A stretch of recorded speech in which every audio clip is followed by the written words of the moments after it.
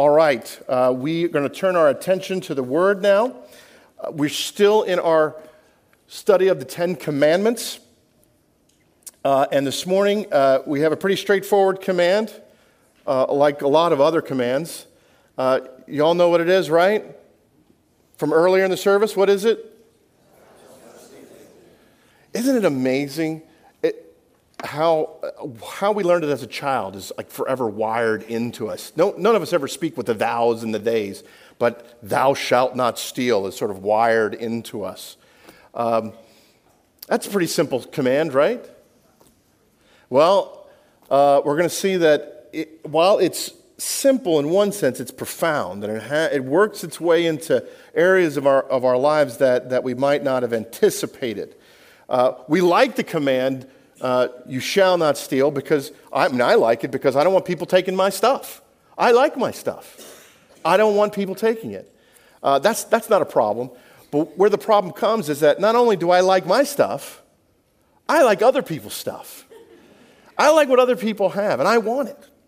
And sometimes in our heads, we can convince ourselves, well, our desire to have it isn't going to hurt anybody if we do have it. So therefore, we move from stealing to saying, actually, I have a right to it, and now I'm not stealing, I'm just appropriating what is mine. And it's into these kinds of mental acrobatics that the Lord speaks. And he says something more profound than simply keep your hands to yourself. So let's turn our attention to the Word. First, in Exodus chapter 20, we're going to read several verses that are going to inform our discussion this morning. But it begins with this very simple verse, Exodus 20:15. You shall not steal. Then Jesus talks about restitution in Matthew 5. He says, you have heard that it was said, an eye for an eye and a tooth for a tooth, but I say to you, do not resist the one who is evil. But if anyone slaps you on the right cheek, turn to him the other also.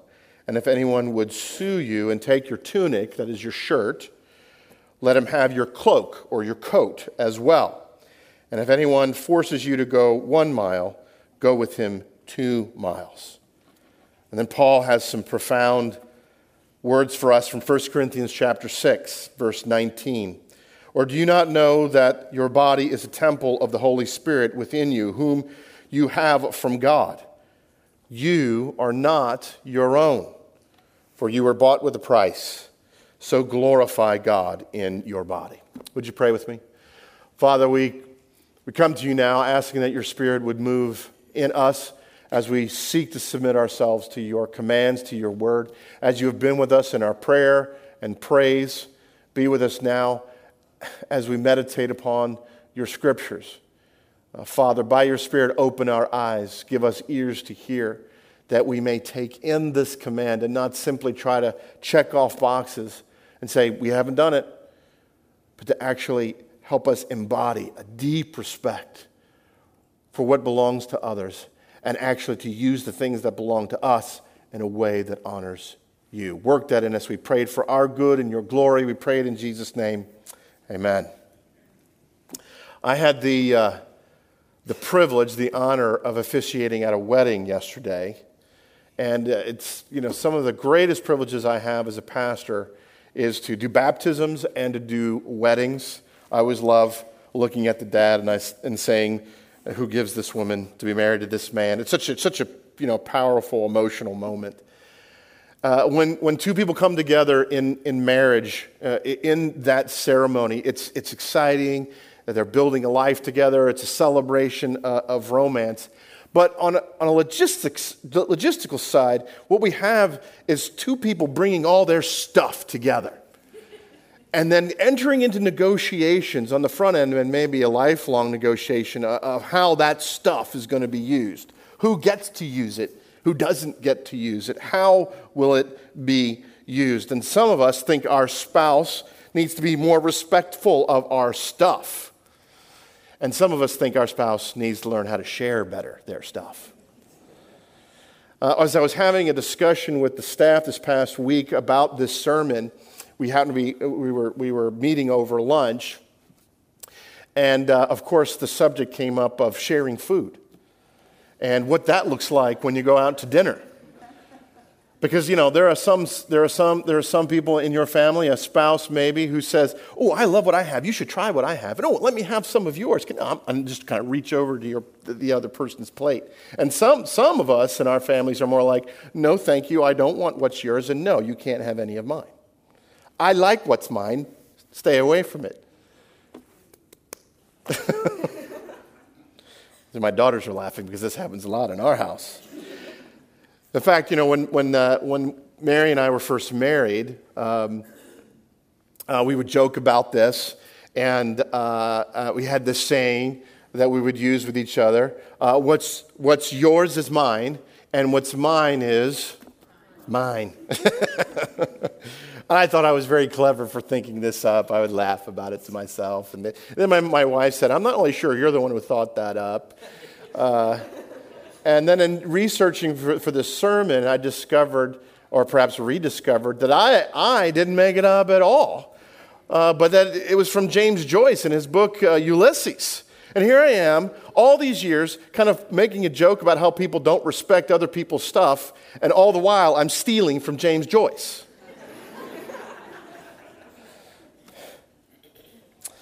Stealing is more common in our lives than we think, more common than we would like to admit. We like what other people have, and we appropriate it as our own. And the respect for personal property is at the heart of this command, but I would say that it really expands out into all kinds of spheres, like the idea of work or work product, ideas themselves, even reputation. Do you accrue someone else's reputation to yourself? We have all these ways of justifying that what's yours is really mine. That's stealing. Now, there's the mercy of God to forgive us of our thievery, to free us from our selfish desires for things that don't rightly belong to us, and to make us not simply respecters of other people's stuff, other people's property, but people who love others by respecting what's theirs, but also using our stuff to love them well. The Lord wants us not simply to be not thieves, but to be lovers of people with our stuff. And it begins with the proper respect for personal property. Again, that might seem like a really basic idea, pretty straightforward, but actually it's kind of a controversial one. Controversial in theological circles and even in politics. Some Christian scholars make the argument that first century Christianity did not have a concept of personal property. They look to Acts chapter 2, and they see the response of the pouring out of God's Spirit there at Pentecost, and it says there that Christians held all things in common. Even the early Christian witness, if you look at writings by theologians and apologists, they kind of echo this idea. Tertullian, a second century theologian, said that the believers held all things in common except for their wives. It's a very male perspective to put it that way, but nonetheless, he's trying to make the point that there was this sharing between believers. And I think that modern scholars look at that scriptural testimony and that early historical witness, and they misinterpret what's really going on there. Because in the scriptures themselves, they say that, yes, they held all things in common in the sense that when people had needs, they sold what was theirs. They didn't sell it and just put it into a common pot. What's theirs was theirs. And when there was need, they availed their possessions to meet that need. And even later in the book of Acts, Acts chapter 5, there's this couple, Ananias and Sapphira. They have a piece of property, and they want to assist in the ministry, so they sell the property, but they hold some of the proceeds back for themselves, but they present it as if they gave all the money to the church. And Peter, the apostle, rebukes them, not for holding back some of the proceeds, but for lying about it. What's yours is yours, Peter says. You could do with it what you want, but you haven't lied to men. You tried to lie to God, and that won't be tolerated.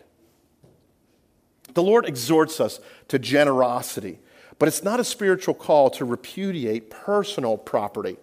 Karl Marx might not like the idea of personal property, but the scriptures do affirm personal property. There's a respect for the Lord's providence, which has made you the steward of whatever it is that you have. God puts you in charge. Even if I deem that was an ill-made decision on God's part to make you in charge of whatever it is you have, that's not my call.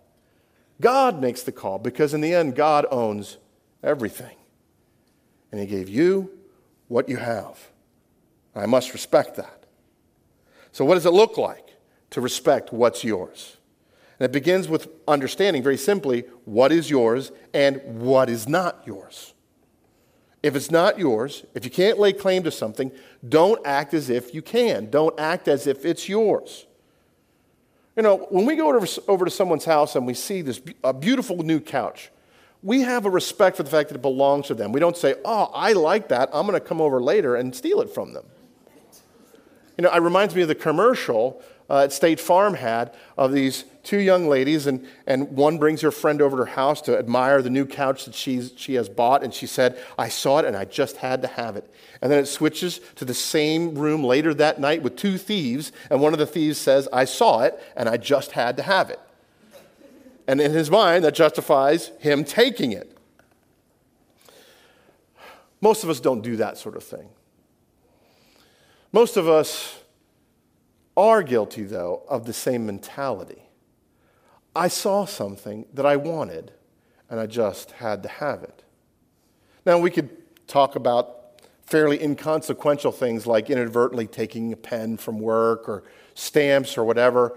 We think of them as not particularly important or inconsequential, although the person paying for those pens and stamps might not think it's inconsequential. But there are other things that we do that are maybe of more consequence. We walk away with a book, never return it. A piece of clothing, a power tool, don't return that. We're taking something that isn't ours and treating it as if it is. It's stealing. It's not yours. Don't treat it that way. And what kinds of things belong to other people? Well, some of them are, again, very obvious, the personal property things like homes and clothing, food, furniture, electronics, a piece of land, vehicles, jewelry. Those are very obvious. Some people might say, well, I didn't steal it, I only borrowed it. You know, the teenager who gets into your car and goes for a joyride in it and then says, I was only borrowing it. You know, that's not the perspective you have. They were treating it like it was theirs. They had no right to that. They stole it. And we can steal other things, currency, borrowing and not paying back, intellectual property, software, movies, services, even ideas. How many of us are piggybacking on someone else's Netflix account? It's not ours. We shouldn't treat it as if it is. We appropriate other people's work. We claim credit for something we didn't do. We didn't think it up. And for those of us that are managers, it gets worse. Leviticus 19 and Deuteronomy 24 talk about how managers, employers should treat their workers and their pay. In Leviticus 19 it says, you shall not oppress your neighbor or rob him. The wages of a hired worker shall not remain with you all night until morning. Basically he's saying, for the day worker who works with you today and might not work tomorrow, you pay him when he has rendered services. Deuteronomy 24, you shall not oppress a hired worker who is poor and needy, whether he is one of your brothers or one of the sojourners who are in your land within your towns. You shall give him his wages on the same day, before the sun sets, for he is poor and counts on it, lest he cry against you to the Lord, and you be guilty of sin. Now, the economics of the ancient world are a little bit different than ours. Again, the idea of the daily worker, someone would come work for you for one day, but they might not be there the next. Okay? There wasn't a lot of credit going on in their economy, so when someone rendered you services, you need to pay them right then. Don't hold it back. So the question is for us, do we have a payment that we need to make to somebody for services rendered? Are we holding it back because it somehow benefits us? It's a kind of theft. It's a kind of theft. We're treating something, holding on to something that doesn't belong to us as if it did. And the Lord spells out serious consequences for theft. Exodus 22. If a man steals an ox or a sheep and kills it or sells it, he shall repay 5 oxen for an ox and 4 sheep for a sheep. If the stolen beast is found alive in his possession, whether it is an ox or a donkey or a sheep, he shall pay double. So if you can put it right, you still owe more. And if you can't put it right because the animal's dead or you sold it, then you're really going to have to pay. And even if theft is understandable, even if someone is stealing because they're hungry, we can have compassion for that, but it doesn't excuse what has been done. Proverbs 6, people do not despise a thief if he steals to satisfy his appetite when he is hungry, but if he is caught, he will pay 7-fold. He will give all the goods of his house. We can understand why people might do things in desperate need, but it doesn't make it right. How many of us excuse our behavior because I needed it? The other person didn't need it, but I did. And so it's okay. No, it's not. And some kinds of theft are so abhorrent, they justify the most serious penalty. Exodus 21. Whoever steals a man and sells him, and anyone found in possession of him, shall be put to death. Don't take what doesn't belong to you. And most of all, we don't own other people. God couldn't say it more clearly. Whatever justification you have for doing what you're doing, for doing what I might do, God says, don't take stuff that doesn't belong to you. People have stewardship of it. We need to respect that. Now, for those of us that do own things that we don't want other people to steal, yes, God affirms your stewardship of it. God affirms your ownership of it. But it implies more than simply the fact that you have control over the asset. It implies that you should use it properly. Jesus begins to get at the heart of the true responsibility we have with personal property on the Sermon on the Mount. Now, again, he's talking there about restitution, when things are taken or destroyed, and how we get justice. And he goes at this idea of a calling for justice and how we should really use our property. Matthew chapter 5, beginning in verse 38, you have heard that it was said, an eye for an eye and a tooth for a tooth. But I say to you, do not resist the one who is evil. But if anyone slaps you on the right cheek, turn to him the other also. And if anyone would sue you and take your tunic, your shirt, let him have your cloak, your coat as well. And if anyone forces you to go 1 mile, go with him 2 miles. Now, there are people around us who want the things that we have, whether it's a piece of clothing or a possession, even our time. They want our time. And we can assert our rights. We can say, no, I'm the steward of this. I'm the owner of it. You can't have it. We could say that. We could assert our rights. Or we could use whatever it is we have to win people. God affirms personal property as stewardship. You have the power to decide to use whatever it is you have as you see fit. But God says choose to use it for righteous purposes. Yes, you have rights. Don't always insist on your rights. Not if it thwarts God's aim to love or show compassion or winning someone to God's mercy. Jesus didn't always insist on his rights. And I'm so glad he didn't.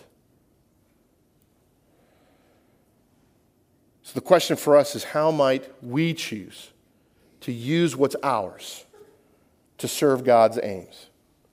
Well, first, we need to be taking care of our families, but we've talked about that a few weeks ago. And beyond caring for their basic needs, beyond investing in our children and setting them up well for life, we have to ask, what is our responsibility? And what God calls us to is this, that those of us who have need to be looking out for those who have not. Deuteronomy 20:15 talks about how we need to open our hearts to people in need. If among you one of your brothers should become poor in any of your towns within your land the Lord your God is giving you, you shall not harden your heart or shut your hand against your poor brother, but you shall open your hand to him and lend him sufficient for his need, whatever it may be. And the exhortation here is, look, be compassionate. Open your heart. Open your hand to those who are in need, those who are destitute. And James also gives us the same exhortation in James chapter 2. If a brother or sister is poorly clothed and lacking in daily food, and one of you says to them, go in peace, be warm and filled, without giving them the things needed for the body, what good is that? What good is that? When we turn a blind eye to the needs, particularly those in the household of faith, our congregation in specific, we're hardening our hearts. We're closing our hands. God doesn't want that. He wants us to be compassionate. Now you might ask, Daryl, that's a good word. What does that have to do with stealing? Well, the scripture connects respect for personal property with proper stewardship of it. Paul exhorts the thief to transform from one who takes into one who becomes a productive benefactor. Ephesians chapter 4, verse 28. Let the thief no longer steal, but rather let him labor, doing honest work with his own hands, so that he may have something to share with anyone in need. That's the journey God wants us to take. He wants us to go from people who say, what's yours is mine. I'm appropriating. Something doesn't belong to me. I'm stealing from you. I'm going from someone who takes to someone who gives. God is calling us to become like him.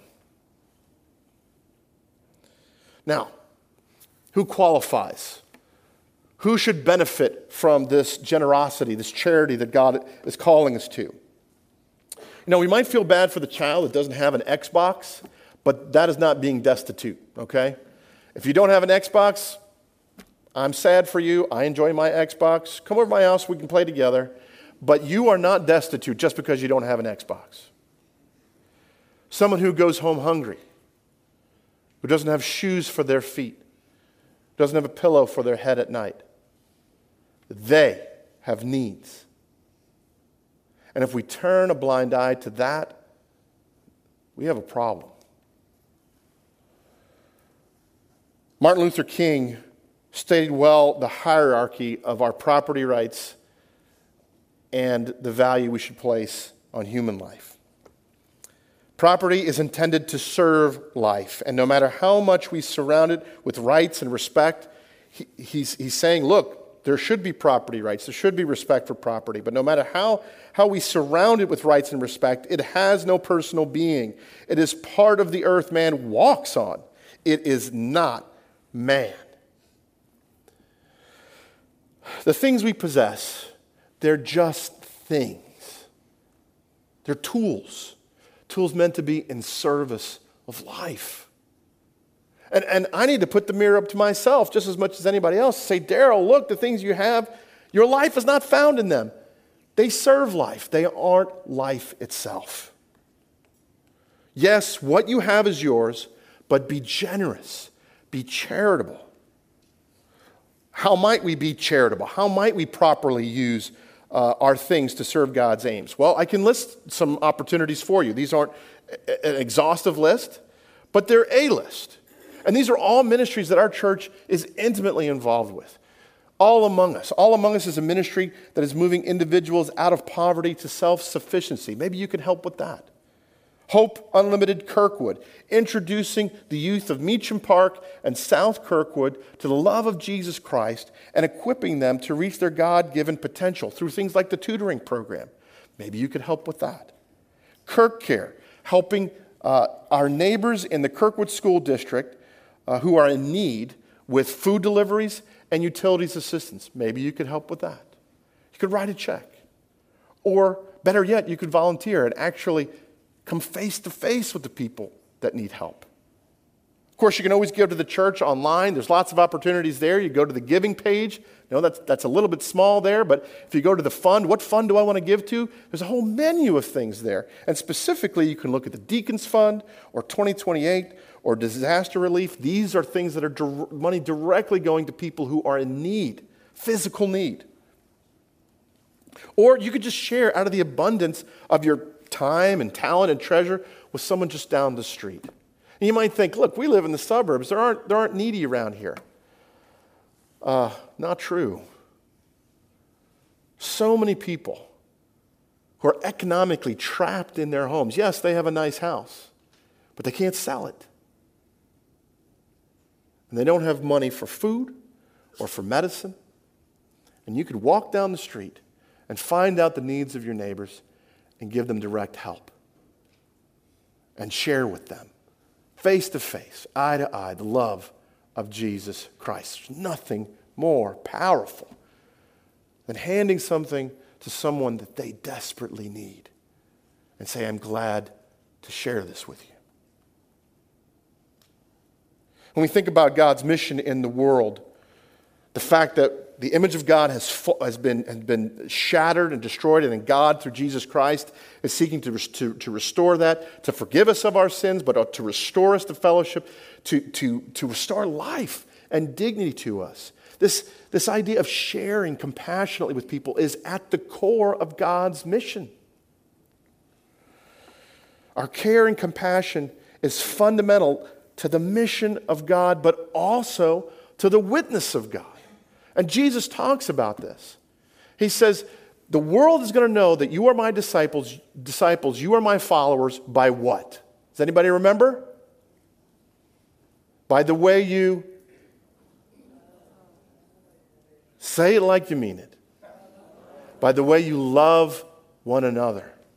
And when we turn a blind eye to the desperate needs of our neighbors, we are not loving. God calls on us to be compassionate and loving to the needs of our neighbors. Now, where does that kind of love come from? Well, it comes from a proper understanding of whose we are. You, me, the ones who seek to appropriate items that belong to other people, who long to say, what's yours is mine. We're given over to judgment. We rightly belong to God's wrath, but God was not content to have us stay there. He bought us back. He bought us back. We belong to Him. That's what's behind the passage from Corinthians. I'll read it again for us. 1 Corinthians 6. Or do you not know that your body is a temple of the Holy Spirit within you, whom you have from God? You are not your own. For you were bought with a price, so glorify God in your body. Even though we belong to God by virtue of the fact He called us into existence, we took, in a sense, what didn't belong to us ourselves, and we sold ourselves into the slavery of sin. And God bought us back. He was not content to give us over to judgment. He bought us back. He redeemed us. He saved us. And the scriptures often talk about God's ownership of us. Now, a lot of us recoil from that idea, the idea that we're owned by someone else. That sounds bad. That sounds un-American. That sounds awful. No one has claims on me. But God's claims on us are more about belonging. We see it clearly in Exodus 6 and Jeremiah 30. Exodus 6, verse 7, I will take you to be my people, and I will be your God, and you shall know that I am the Lord your God, who has brought you out from under the burdens of the Egyptians. I've redeemed you. And then Jeremiah 30, and you shall be my people, and I will be your God. You belong to me, and I belong to you. And when we understand His deep and abiding love for us, belonging to Him doesn't seem like such a bad idea. It doesn't seem so onerous to us. It inspires in us an abiding gratitude, a profound desire to honor him with our lives. And thinking about this idea of wanting to honor someone for what they've done for us, I came across this story on the internet. It was a mother telling this harrowing story relating to her infant daughter. The mother had gone out to lunch with her girlfriends, and her baby girl was in a stroller right next to her. How many of us are going to be able to relate to this story? And she's looking down, and the baby is doing what baby things, sticking things in their mouth, chewing on things, sticking their hands, slobbering. And as a parent, you check, and then you go back to your conversation, you check, everything's fine. You go back to your conversation, you check, and then the baby had a string of beads in her mouth, and she had broken the string, and the beads had broken off into her mouth. Whew! The mother quickly goes down and fishes out all the beads from her daughter's mouth, and then sees that one is lodged back in her throat. She's trying to get it out. She can't. And in the midst of that, she begins to see her daughter go from pink to blue. And she panics. Listen to how she tells the account of what happens next. My loud screaming got the attention of people throughout the mall, including one man who ran across the car park, jumped through the open window, scooped up Luca, that's her daughter, scooped Luca up and had her in a downward position and giving her blows to the back within what seemed like half a second. This man saved my baby's life. I owe him everything. And as she recounts the story, you don't have any sense of resentment for her indebtedness to this person who saved her child. You don't have any sense of resentment as it relates to the compulsion she has to tell the story, to sing the praises of this Savior. God loves you, and he's bought you. He's redeemed you. He loved you so much that he paid the price of his only son to buy you back. And you are not your own. So the Lord calls on us to honor his possession of you by honoring the possession of others. God wants us to move from this attitude of what's yours is mine to living out the awesome truth that you are not your own. Let's pray. Father, we come to you again and thank you for this word. As hard as it is sometimes to hear, we know there is life in it. Father, remind us again of your love, and by that love, transform us into people who give glory to your name by honoring the possession of others. More than that, by taking our possessions and using them to love the people around us. Father, by your Spirit, through this word, change us. Let us leave this place more like Jesus than when we came. We pray it in Jesus' powerful name. Amen.